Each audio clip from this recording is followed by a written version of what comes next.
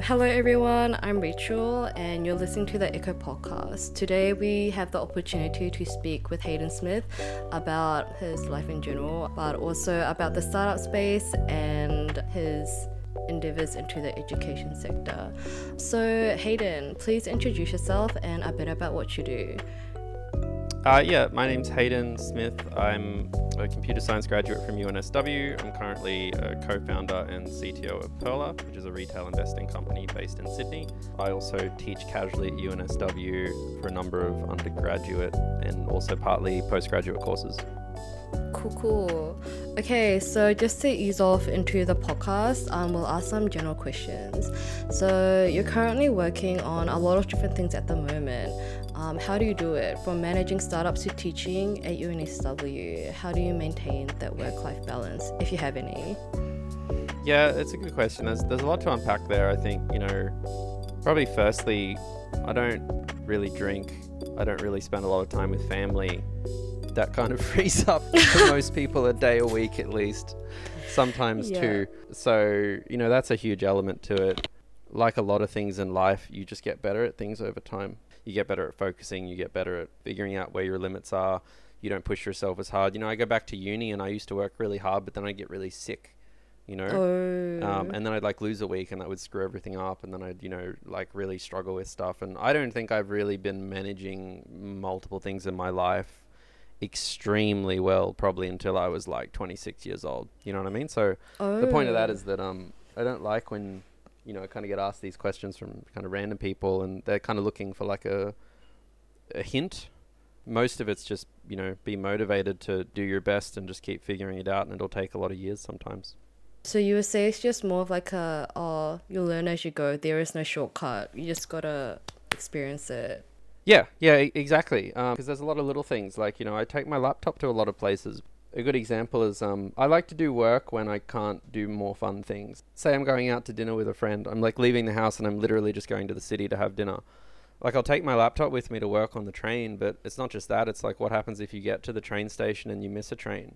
Or, there's train delays. It's another 15 or 30 minutes. That's time that you don't have to spend at home later on, working on it. There's a lot of micro adjustments in that regard. My workspaces as well. I try and be very comfortable at my desk. I try and feel like I have the tools set up to actually get a lot of work done. Sometimes I think I'm just really motivated, but then for instance, I'll go to visit my family and I'll be on my laptop instead of, at my desk with my bigger computer, and I'll just get nothing done for a day. And I'll be okay, you're not some genius, right? You're just, you are your tools to some extent as well. Thank you for your hot tip, but not a hot tip. So as somebody who has been at UNSW for quite a while, what opportunities do you think we should be aware of and really grasp as current UNSW students? There's this thing that happens to you somewhere in your early 20s where you start to not want to do things for free anymore. It usually happens once you kind of get a job. Then it gets worse as you get further in your 20s and you start thinking maybe I need to buy a house one day, or maybe depending on your disposition you'd like to have kids. But uni's this incredible time where you're happy to just do stuff for nothing. You just want to learn. And I think probably as much as you can possibly do, without impacting yourself financially or mentally, just do a bunch of stuff that you wouldn't do later in life. There's obviously the topical thing you could join a startup, but even more just, student groups, student societies, random projects, even just teaching yourself how to play an instrument or something. Because I find as you get older, you're forced to really think about what you're doing. I can't just waste a Sunday learning something. I have responsibilities. So take advantage of that time, because it's a very sweet, short period of life in a big way.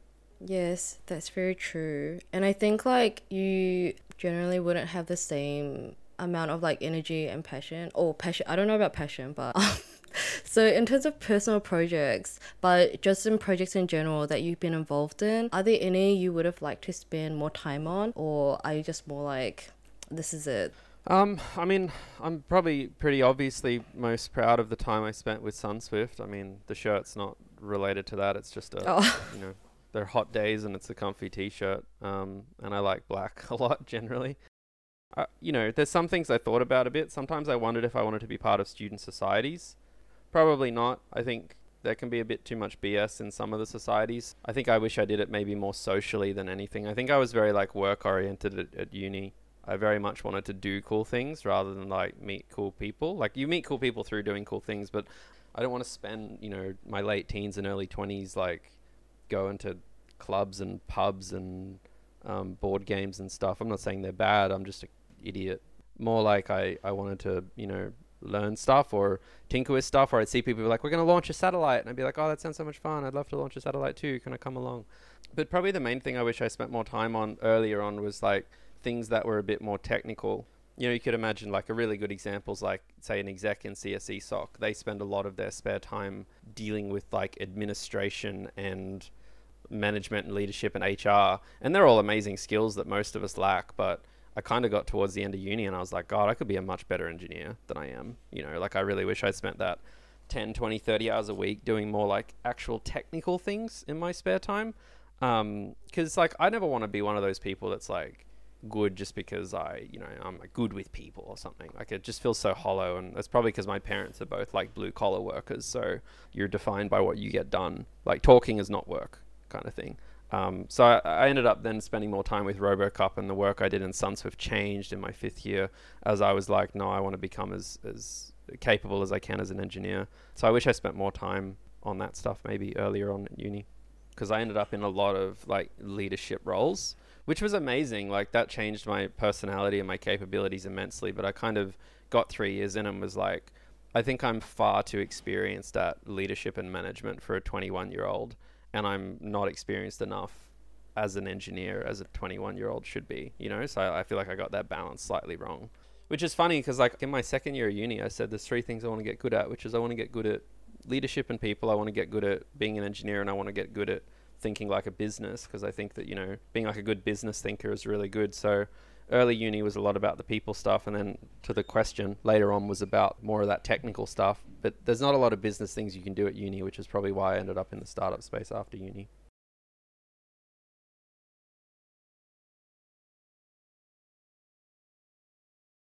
If so, how did you deal with it or get over it? This is a complicated one for me to answer, because I think there's 2 things at play generally what I find with people. One is that people feel like they don't fit in because they just don't feel like they're good enough outright as people. And the other one is they feel like they want to be good enough, but they're just in like the wrong spot.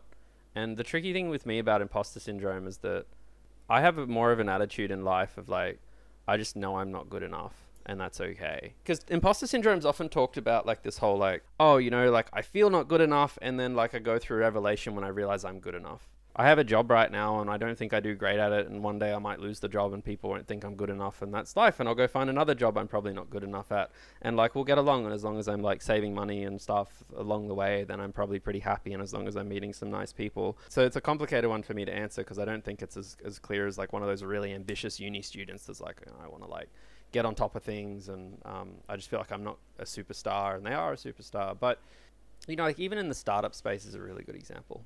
I went to an event last night. It was an awards night for different startups. And, we're a startup. We've raised $7 million. We deal with about $500 million in money.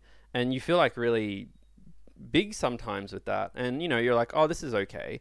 But then I get to these events and I see these other people there. I see like literal people worth a couple $100 million. I come across a guy called Pasha with a startup that has like 100 employees and they're serving like 1 million customers. And I look at them even now and I think, man, that's like unattainable. I'm in this crowd of giants and I can't relate. Like that's not going to be me. I've hit a ceiling. It's just like really normal. It always happens. Like you don't really conquer it. I think you just kind of have to like not think about it sometimes. A good thing I tell people a lot is think about where you are now, because the biggest problem is we surround ourselves by very successful people. So you look at uni students.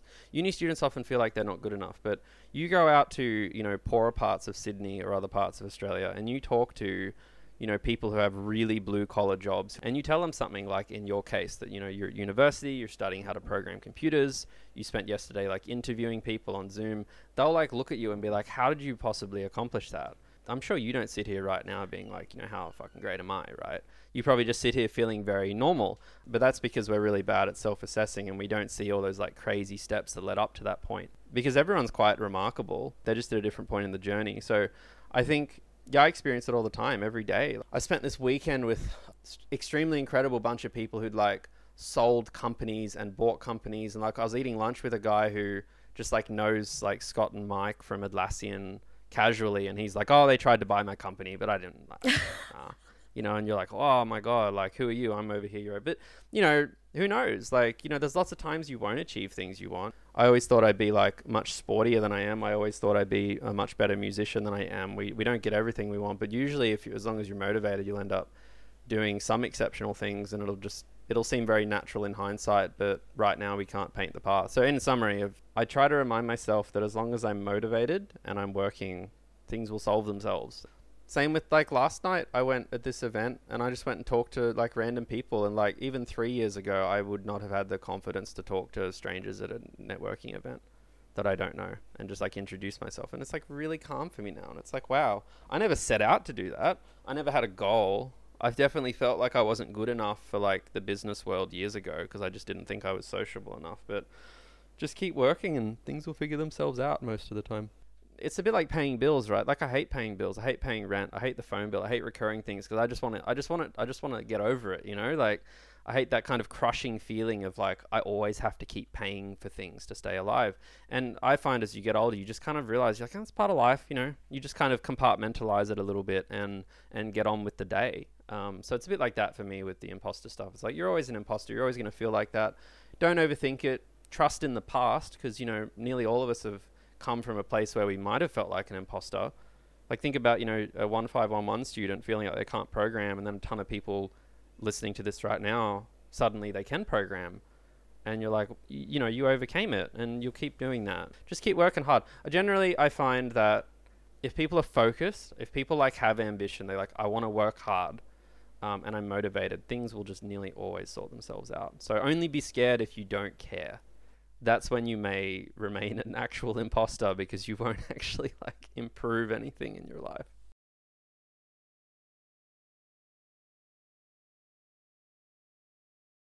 Going into the startup space, I think right now Hayden is quite well known for being a co-founder of Perla. But we went back. We stalked his LinkedIn and we noticed that Compare Meals was one of his earlier ventures. So on that note, just to start us off, what started the idea of Compare Meals and why did you steer towards the startup direction after uni? The idea of Compare Meals, it's a pretty old startup in the grand scheme of things. I think we probably properly started around like maybe 2016 and we wrapped up in 2019. The idea was kind of predicated based on the fact that there was this massive influx of both what we call prepared meals and meal kits, which you're kind of like, you know, your Mind Muscle chefs, you like reheat them, and then your meal kits, which are like HelloFresh, Marley Spoons. They were growing like a astronomical rate in terms of usage, but no one knew about them, and there was no kind of place for people to learn about them, frankly, and like figure out what might work for them. So if anyone's used like the website Finder before, there's other websites out there like iSelect for like, you know, electricity and gas. There's websites out there like Mozo for bank accounts, and same with Finder. We were trying to build something like that for meal services, so that anyone who was like, I want to help, you know, not prepare my own food, what's the best thing for me? And the business model was pretty simple. We just would put companies on there and then we would charge them for affiliate links, and we'd be cheaper than Google because everyone's got ads out there. But if they can pay us money, we make money, but it's cheaper for them than putting Google ads up, then that's good for them. It just sounded like a cool idea, like a cool thing to build. It wasn't much more than that. It was just, makes sense. I think I can build it. So we tried to build it. It's nothing like, you know, like I was starving and I got a meal and then I was motivated ever since. It just seemed like it made sense, you know, like it was like, oh, this is, it's, sometimes people tell you this stuff and you're like, huh, yeah, that makes sense. That's one of the coolest things about the startup community generally, is a lot of people just come and tell you ideas and you're like, yeah, like one startup we work with at UNSW, well, not work with, but like we worked near, they do all of like Woolworths. If you ever been to Woolworths and you noticed that in the last year it started to detect what fruit you put down? You like put an avocado down and you like tap on fruits and veg and it's like, oh, that's an avocado or something. You know, they did that, this other startup from UNSW, and it's like, huh, that is a very helpful thing. But yeah, it seemed fun. It seemed more fun than like a 9 to 5 job at Google in corporate land. I had worked in internships at this point, and big tech is lovely, but it can be a little bit sleepy sometimes, depending on which organization you end up and where you end up in it and where they're up to in their development cycle. For better or for worse, I'm a bit of a fidgety person. I get really easily bored and distracted. I didn't want to end up in one of those jobs where, because I had internships, and sometimes you're just waiting for your manager, just kind of killing time, And I'm like, I don't really like that. I'd rather be like overwhelmed than underwhelmed, generally. So, yeah.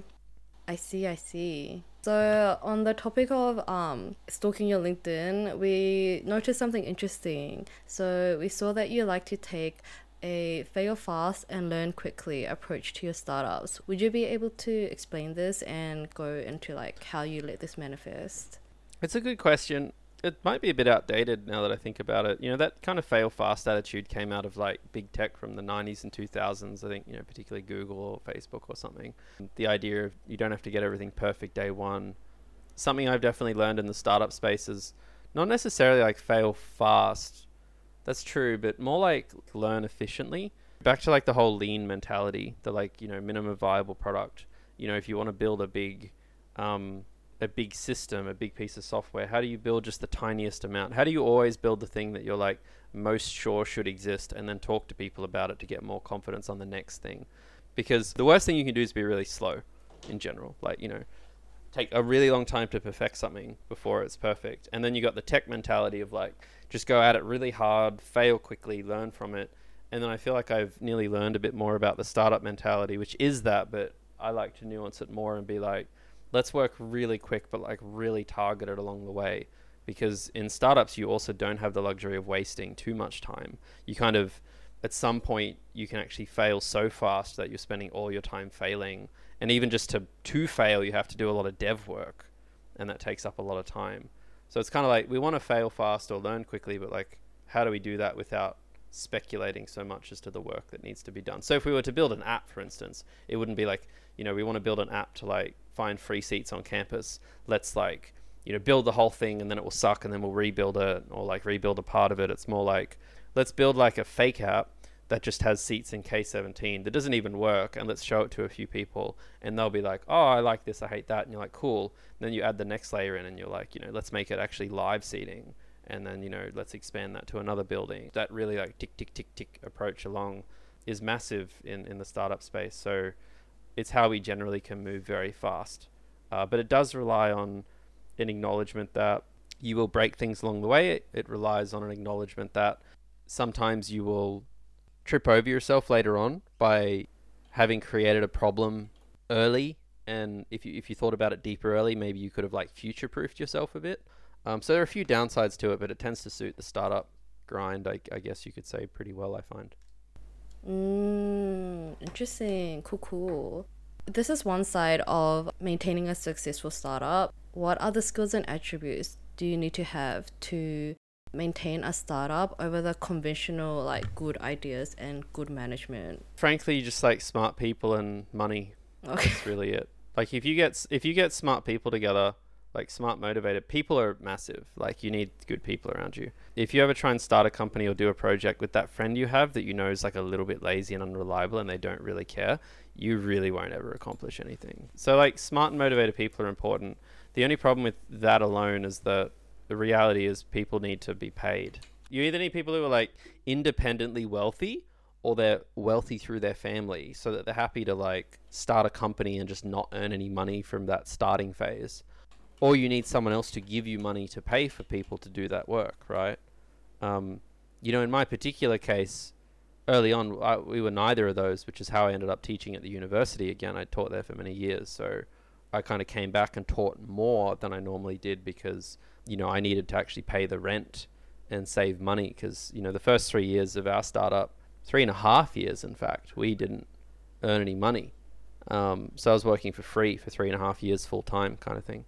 So yeah, you either need to work like a horse, which is not fun. It wasn't fun doing a lot of that teaching with a startup, or you need to be independently wealthy or, wealth from your family, or you need to have backers who can fund you because you can't just work for 3 years without earning any money. It doesn't make any sense. That's very true and very realistic. Moving away from the management side, what is the level of technical depth your employees, or I guess people who work for startups in general, can explore at a startup? The short answer is that you will get a breadth of understanding at a startup that is unparalleled to a corporate company in terms of like you get exposed to all these different kinds of things. And it's just because it's smaller.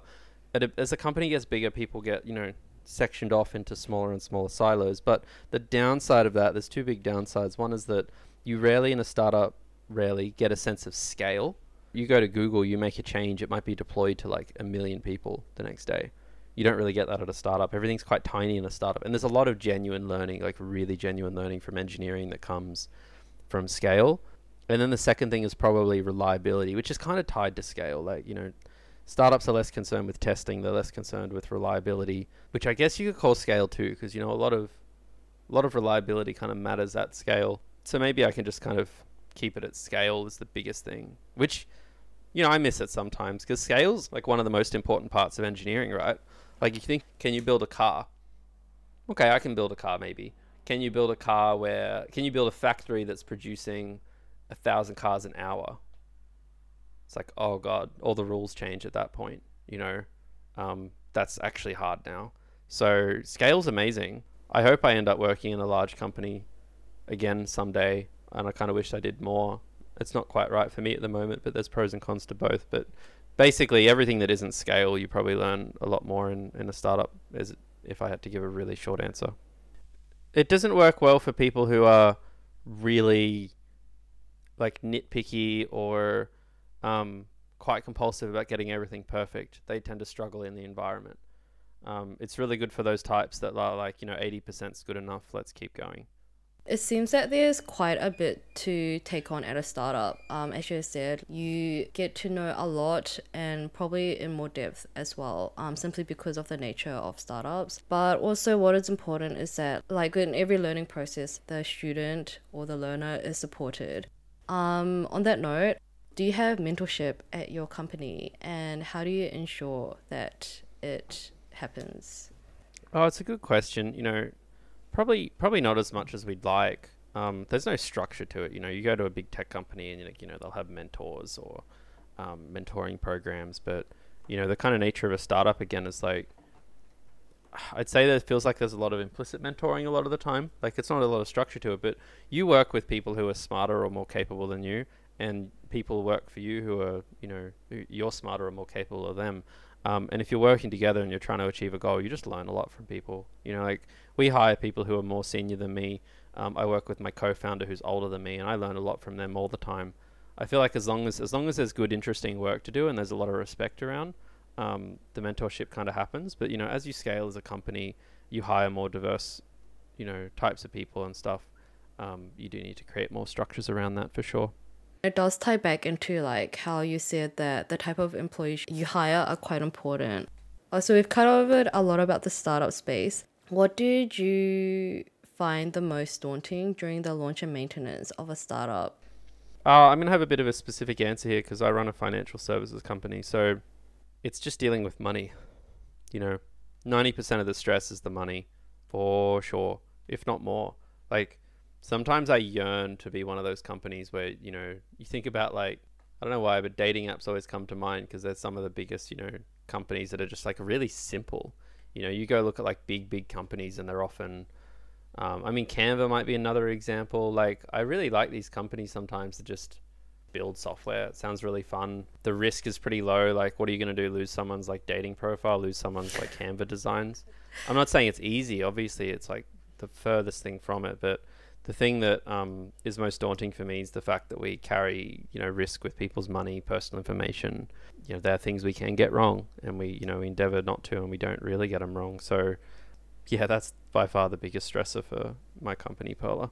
On that note, what would you say are then the most rewarding aspects? Like, surely if there's a great risk, there comes a great reward.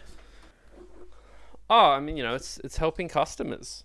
And it's seeing the impact you have. Most people get into startups because of, there's probably two reasons I see. One is empowerment. They enjoy that it's a small organization where they feel very empowered. Or it's its impact. It's, being able to just, know how critical they are in the cog of things, to be one of 10 people who, it's like a startup I heard from last night.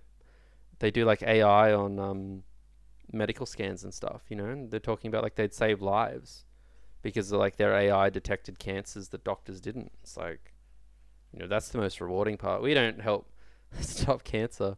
But, seeing people who, would otherwise not invest or not save, do it or feel more comfortable with it, you can genuinely set people on a path that's going to have a material impact on, their financial future. So that's pretty like massive as far as I'm concerned. Just impacts the absolute short answer there. Yes. So as your startup grows, how do you know which responsibilities you need to release and take on as your startup grows? I guess from a more like high level managerial perspective. How do I learn? I mean, just through trial and error. I think there's 2 rules that govern a lot of what happens. First one is that you want to delegate as much responsibility as humanly possible all the time, unless it inhibits the growth or the progress of the business. Because the problem with like a startup is that if the business doesn't do well, no one wins. Like, it doesn't matter how cute your organization structure is. It doesn't matter how, empowered everyone feels. If you lose money or you don't raise more money or you have to like fire staff, like that's all people are going to remember. So my attitude is like, if I can delegate something without a loss in quality or progress, then like, let's do it. Because I don't really care. Like, I don't have an ego with it. I don't need to be part of it, but I have a responsibility to the business. So it's a bit of a high level answer, but that's kind of the principles that I'd say inform that. All right, so that was the end of our venture into the startup space briefly with Hayden. We also have another part. It is going to be about Hayden's experience in the teaching sector. You have quite an extensive teaching experience. What made you go into teaching and what did you find attractive about it? I started teaching like 10 years ago now. Jeez. Wow. Don't know why. No, I think... I mean, it's fun to educate. I don't know anyone, honestly, that doesn't enjoy helping people learn. Sometimes they might find it an intimidating or scary activity, but it's always fun and helpful. I mean, when I first started tutoring, I was extremely poor too. So I was thrilled to have a job that paid me money, and it was one that I felt like was fun and rewarding, but I also learned a lot. Yeah, back in my earliest days of tutoring, I was thrilled. Felt like I was getting the best of everything. Cool. In that case, it's been a hot minute since you started teaching. What is keeping you in the education and teaching field? There's no real reason to leave. I mean, I can juggle what I do with my job. I'm pretty experienced at it at UNSW, and it's a great way to just kind of stay in touch with both some more fundamental technical knowledge, as well as just meeting a whole bunch of incredible young people. You meet many and many you don't know, but sometimes, you end up working with them later or you become friends with them later, Like, there's like a whole bunch of things that can happen. And that's really nice, particularly when some of them now, I talk to regularly. Some of them I've ended up working with. Some of them ended up like hiring. It's like just a great way to stay connected to a community that's very relevant to, the work I do and my history as well. It does require so much time commitment, but you said like you can balance it fine, which is like, okay, cool, whatever works for you. Yeah. I can balance less nowadays than I have been able to in the past because work's busier, but it's also more manageable than it would have been in the past because in the past, I had to learn a lot, whereas now things are pretty cruisy in the teaching space at CSE for me. I see. Again, you spent like quite a long time in the teaching field. How would you say you measure your development in teaching ability? I talk to tutors a lot. I talk to students a lot. I have a pretty good feel of it. Like, I know when we're fucking up. I know when we're succeeding. We're always doing things substandard. I don't think I've ever had a problem seeing it or measuring it in my head. You just got to look and pay attention, Talk to students. They'll talk to each other. You'll talk to someone. This is one of the benefits about being in the community too, is like, I know nearly everyone, not literally, but you know what I mean? Like, you talk to people all the time. Information is not a hard thing to extract. Having the time or capacity or even a solution to solve some things is the problem. But the measuring of the ability is pretty easy. You have good terms, you have bad terms. You can make improvements to courses, regressions to courses. Yeah. You see, you're quite involved in the community. Involved. What are you involved in? And also, what do you think about the community?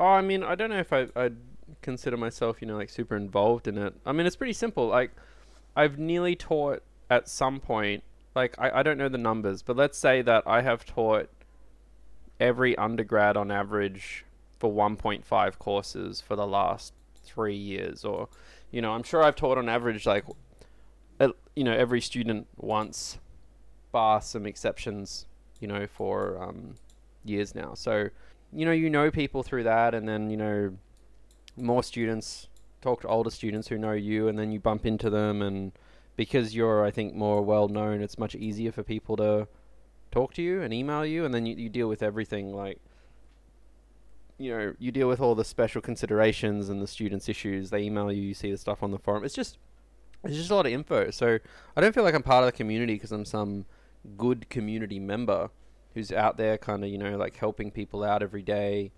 I just feel like I'm at least intellectually quite ingrained in it. Particularly too because I think I said this to someone a while ago. It's like I pretty much know every CSC SOC co-pres for the last 10 years, or like the last, 11 years worth. And you meet some through other ones as well. And same with the execs, and therefore, and then a bunch of stu reps, as well, because you taught them. So then you talk to the stu reps. It's just kind of like it all tumbleweeds quite a lot. So maybe I don't feel like I'm an active participant in the community, but I feel like I'm quite in touch with a lot of what's going on. And, people talk to you about other courses as well. So, it's nice to kind of have a good sense of what's going on everywhere. So, amongst all the input that you received from students, what are some key things you have learned from teaching? Oh, there's so much. Oh, you can go through all of them if you'd like. No worries. Teaching, the fundamentals aren't too crazy. Like how to communicate a concept for me hasn't been too different for a while. You have to articulate the why. You explain things visually. You tell a story. Use examples. Use counter examples. Like all this kind of stuff. I learned quickly in my late teens, early 20s, right? Probably most of the stuff in the last years has been understanding students, because dealing with students at scale, it's a hugely different thing to run a course than it is to like tutor a class. Tutoring a class, you're in a bubble with them. Your job is to teach them some concepts, but when you run a course, you learn a lot about who actually reads any emails, for instance. Who actually pays attention. And here's a good example. Take a course like Comp 6080. Students say the assignment is too much work. So you go, okay, fair enough. It's probably not worth 20%. Maybe it should be worth 30%. It's like a big assignment. It's like got a lot of learning outcomes in it. So you think, oh, okay, I was probably stressing them out, making them do all this work for 20%. You make it 30%. Next term, they get even more stressed. You get even more, anxiety and confusion, because you'd think it's intuitive that you say, hey, for the same amount of work, I'm actually going to give you like 50% more marks. So your work to mark ratio is actually like dropped by a third. But they actually get more stressed now because the pressure, like, per unit effort of how that translates much higher, which is kind of very counterintuitive to me. Basically, it's like students are, and I say this with the deepest amount of love, students are, are anxious, irrational and short-sighted in the large part, and that's not their fault. It's because, like, they don't care. They don't think about it as much as you. They just want to get on with the day. So there's a lot of things that you think, like, I'll do this and they'll get it. And it's like, not really. And another good example is that, take like 1531, we used to have, say, labs due on a Friday, and then you have late penalties towards Monday. I think I've talked about this a bunch of times. And then students say, I'm too stressed. The late penalties stress out my weekend. So then you say, oh, that's fine. No late penalties. Well, actually, like, you can submit it up till Monday afternoon. You can have that whole time. But we can't make it due any later, so we'll remove late penalties. So then everyone that term says amazing. Everyone next term says amazing because they all talked to their peers who did the course previously. But the next term, everyone's angry now because they're like, why is it due on a Monday at a hard deadline? Why don't we have more time? Why are there no late penalties? And you're like, well, there were, and we actually made it due much later. But, so when I mention stuff about like the short side and they don't give a lot of time, that's not as in like they're dumb or they don't care. It's more like, you're there, you got all this context, and there's definitely some kind of adversarial relationship sometimes between students and staff where, they don't assume good intent always, and that's because not all staff members seem like they might have good intent, or they might, express some micro behaviors that make students distrust them potentially. It's a lot of those little things. Like, it's about how are students going to react to it. I gave this talk a long time ago that was called like managing young people's moods at scale. And I still think to this day, like, I don't really consider myself an educator or having learned a ton in education, because I learned a lot through 6 years of tutoring, like 10 hours a week. But I feel like what I've learned as a lecturer is really about how to efficiently at scale help everyone feel calm and come along the journey, and to like communicate to them and be like, this is fun, this is why we're doing it, everything's okay, everything's organized, don't stress. That's probably where most of my learning has come from in the last few years. Yeah, I would agree that you are achieving your goals, I think. What is your attitude behind being so accommodating towards students in terms of like deadlines, waitings, changing up those things? I don't know, it's my job, Christ. I'm employed to educate people in the least stressful way possible. We need them to learn something, and we want them to have as good a time as they possibly can during. I'm not there to make people happy. I mean, keeping students happy and hitting learning outcomes are, contrary to what some people might say, in my opinion, they're not always aligned, right? There's a certain amount of hardship that comes from, it's like even group work. I mean, God, I run like the biggest group work course in CSE. If we wanted to make everyone happy, we'd cut the group work out, right? But like, we don't. We want them to be exposed to some things. And occasionally there's the oddballs that experience quite a lot of pain for it, and we do our best with them. But mostly it's just trying to help them. If there's little improvements we can make. A good examples, like in 1531, like we introduced the leaderboard, I think like 4 terms ago. I modified our auto marker and I wrote a little React app. It took me like an hour, because I was like, wouldn't it be amazing if we could give students enough information before submission that they could find some comfort of the general progress they're at, without giving them kind of so much information as happens in some other courses where you remove that actual friction of like them having to figure out their own problems, right? There are courses that give students the test before submission, so students know at the point of submission if they've succeeded, and like, that's not a great outcome educationally, in my opinion. So sometimes it's just nice. It's nice to do those things where you're like, yeah, okay, we've helped people out here without undermining our purpose. It's just a lot of that, term after term, really. Okay. It's just your job. Makes sense. Speaking of your job, COVID was quite a big happening over the past year or two. A big happening? Yes. Oh, Cool. would you reword it? Oh, okay. It was I like quite... big happening. I think that's a good description. How has your teaching style evolved over time, or was it impacted a lot by COVID? Yeah, I mean, basically, students who started uni in 2020 have a fundamental different relationship with everything than they did before 2020 or after, because on average, not everyone, there's always outliers everywhere, but uni's been changing for a long time. It used to be like you came to a lecture, and if you didn't turn up to the lecture at UNSW campus, you didn't learn the content and you were screwed. And then they started recording the audio of lectures, and that was all well and good, but they're like, you should try listening to the audio of a 1531 lecture and learn anything. It's really hard. It's like a last resort. It's like I ended up in hospital. It's better than nothing. And then they started screen recording. It's like, okay, that's great. Nothing much technologically has changed since maybe like 2016 or something, when they started recording screens. The default's kind of gone from like, I don't have to do the thing and I'm going to opt in, to like, I should do the thing and I'll opt out. And we see this even with students, Students, like, there's a record low amount of lecture attendance, I find. When people are at home, they meet less friends is another problem. Like, a big part of uni is leaning on other people. It's a huge part of uni. Some people lean on other people because they're in social groups and there's like an exchange for it. Frankly, there's a lot of people out there who, not a lot, but there's some people out there who, they make friends at uni and they just kind of can exploit those relationships and get like help for it. And this kind of changed the dynamic, because students used to rely on each other a lot more. And they'd be motivated too, I find. Like, when you're around campus, around all these other people, you want to try hard. When you see people in a lab late working on stuff, like my time at uni was people sitting in the CSE labs till 10, 11 o'clock at night. Wow. And I'm not saying they worked harder. That's not the point. It's like, when you're around that, you want to be better and you want to do better. And I think there's a huge element where when you're sitting at home for, more so now on average, it's, you're in a little bubble. You're just kind of sad. You don't have that inspiring environment around you. I think the environment is just a little less conducive to like some more intrinsic motivation that previously existed. And therefore there's just a lot more help that's needed. I mean, this has always been the case. I used to teach online before COVID, and like people were just more lonely, and it impacted their outcome. So yeah, point is that to the question, how did it change? We just had to support more. We had to give more help per unit time, per unit student, because they wouldn't otherwise have met the same outcomes we found. Whether that was more help sessions, whether that was how we changed how the lab times worked, whether we made more resources. There's just more than there was previously. I'd say that'd be probably my shortest long answer. Nice. Thank you for your shortest long answer. We're going to jump back, I guess, to the experience that you've had.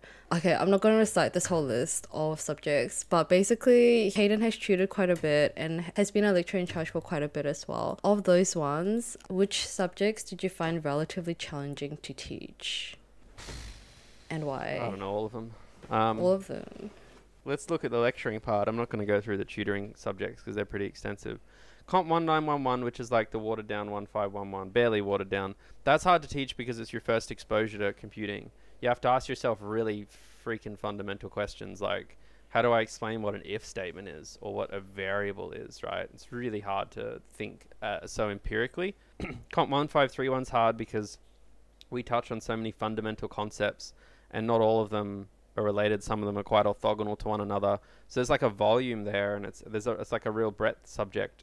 And there's group work. So there's a content problem and a group work problem that you have to overcome. The C++ course I taught for a while, Comp 6771, that's a challenging course to teach because C++ is a really hard language to do live coding in.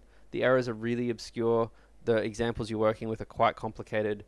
There's also like a million questions students can ask, like what if this, what if that, what's happening here, what's going on there, can you do this? So that course was always stressful because you are constantly playing a game of basically just being like, I don't know, in the middle of a lecture and having to navigate that. That one was always quite stressful to lecture. Comp 6080 is always stressful to lecture because every answer in front end begs another 3 questions because it's such a broad area. Like you could do an entire university degree just focused on web-based software development. So you kind of don't have this convergence that's really nice in normal subjects where you teach. 1511 is such a fun course to teach because you just teach C and it's just C and it's like it.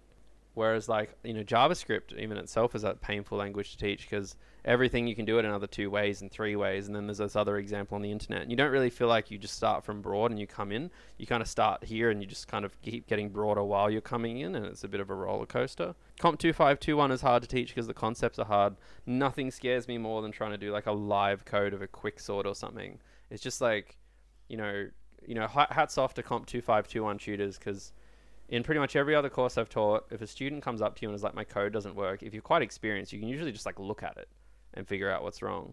Someone comes up to you with like a 30-line recursive merge sort and is like, my merge sort doesn't work. It's like, oh God. So it's I find that course is very stressful because the concepts are very hard and that translates into quite difficult code. And I think they're the main courses I've lectured for undergrad and postgrad. Yeah, there's my little hit list. Okay, cool. So in terms of like getting involved with the community and just taking on student feedback in general, we wanted to ask you how much of my experience do you actually take seriously? No, I never read that shit. Oh, yeah. I'm just kidding. All right. No, I read it a lot. I don't do well with the positive comments because I don't know, I don't like it. I usually get someone else to look through the positive ones for me and tell me any highlights. But it's super useful. Like, I don't like how late my experience comes back to staff. It comes out like a week before the next term's meant to start. So it's so hard to do anything with it.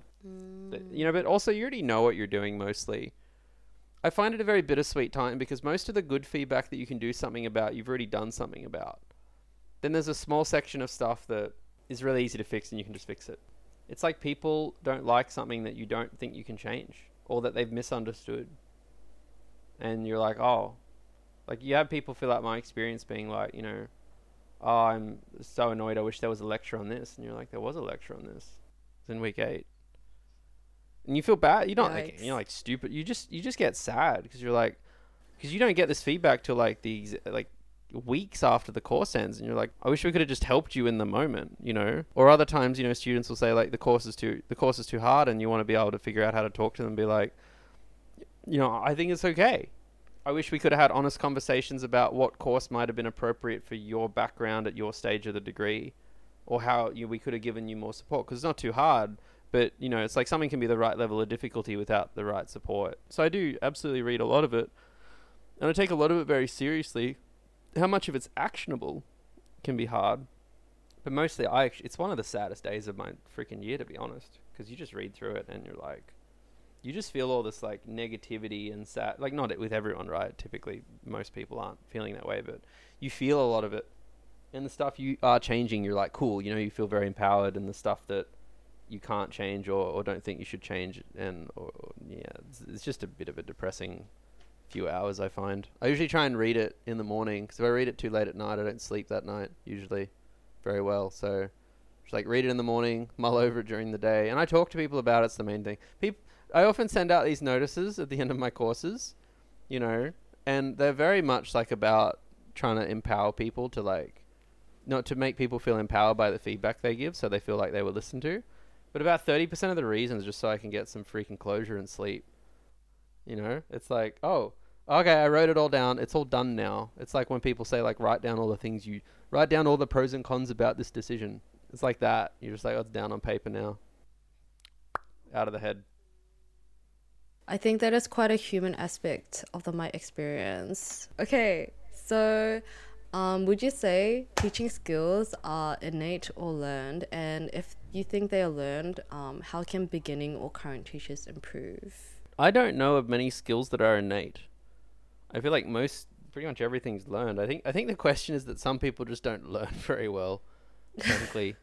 Like, I've worked with people, and this has been like a gripe of mine. Like, sometimes you meet people and you like think they're going to learn and they just don't. Like, some people just hit a ceiling. I mean, we probably all hit a ceiling at some point, but no, I feel like it's all learned. You know, people say stuff's innate, but you know, we're all learning from our family, our teachers, our environments, our communities, our friends, our bullies, our partners, like whatever. There's always like a lot going on that shapes who you are. So I think it's all learned. I think it's just a question of where you learned it from. But to the question of how can beginning or current teachers improve, it's hard. Like, it's a hard question to answer because there's a lot more at play here, you know, like at UNSW, for instance, you know, a lot of teachers are full-time staff. That means that, you know, I don't want to say they're incentivized to spend less time working, but if I work more, I get paid more. If I work less, I get paid less. I'm a casual.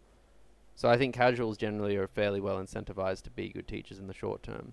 That being said, you know, like full-time staff have an incentive to optimize things, because if they can make a course run smoother, they actually save more time because they don't suddenly have other work to do. Whereas like me, if I spend less time on something, I kind of have to find other work. So it's very complicated, so therefore I don't want to be like, oh, they just have to care more or spend more time, because like sometimes the incentives aren't aligned to spend more time. Sometimes the incentives are aligned to spend less time, for instance. But yeah, I don't know. How can teachers improve generally? I mean, in the context of, I'd hate to give anyone a lecture about being a lecturer or running a course, but just spending more time on something is probably the biggest thing. Trying something out. Most of the time, like when you really bubble into it, most of the issues you see with how courses are run generally are immaturity, and that usually comes from when you get really young teaching staff involved, less so like the mature teaching staff, or it comes from just like a lack of time or attention. You know, and I've been there. Like, I'm much busier these days than I used to be, and I feel like I flirt on the edge about how much headspace can I give things. You know, you only want to half solve problems because you don't have time to, or maybe you solve a problem but it's too late. But it's hard to, again, I know I'm not giving you an answer, but it's like, here's another problem. Students generally don't work during business hours.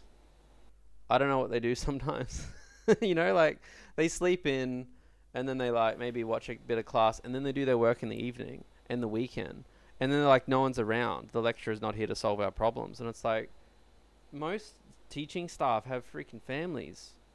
They're not sitting around like me on a Saturday looking at their inbox, you know?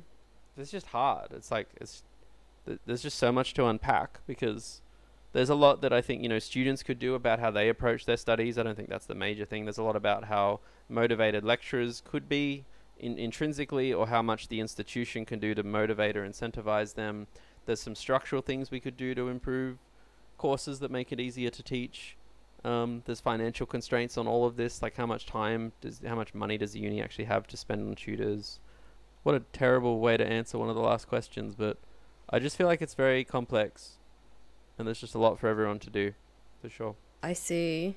I guess beginning and current teachers can then just try to get better, try to get good. Yeah, try to get better. You just keep working. It's like what I said at the start. Like, you know, I get better at it the more I do. I wouldn't have been able to start lecturing okay if I didn't do the tutoring. I had the benefit of being at UNSW already. I had benefit of spending years in Sunswift. It all stacks up. Everyone's only as good as the history they've had behind them. So you just got to keep going. And, you know, most smart people will get there if they just keep going. Oh, I think this ties back in very nicely with our imposter syndrome answer, which was just do what you can and don't not put in effort. Which also brings us to the end. So we have some closing questions for you. We've covered 2 main fields in your life. What other industries would you steer towards in the future? Oh, this changes. Sometimes I see my friends go into like high-speed trading within university after computer science, and I think, oh, that sounds like a lot of money. I could do that. I mean, I have a point. I have a point where you could pay me to do anything. I thought seriously about going and getting a job in the mines years ago when I heard how much money they make. Oh.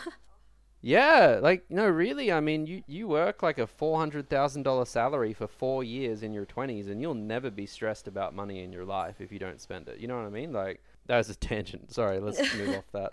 I've always liked other types of engineering. It was just never as fun as computing. You know, I have lots of friends who go into companies like, you know, Airbus or, you know, Tesla.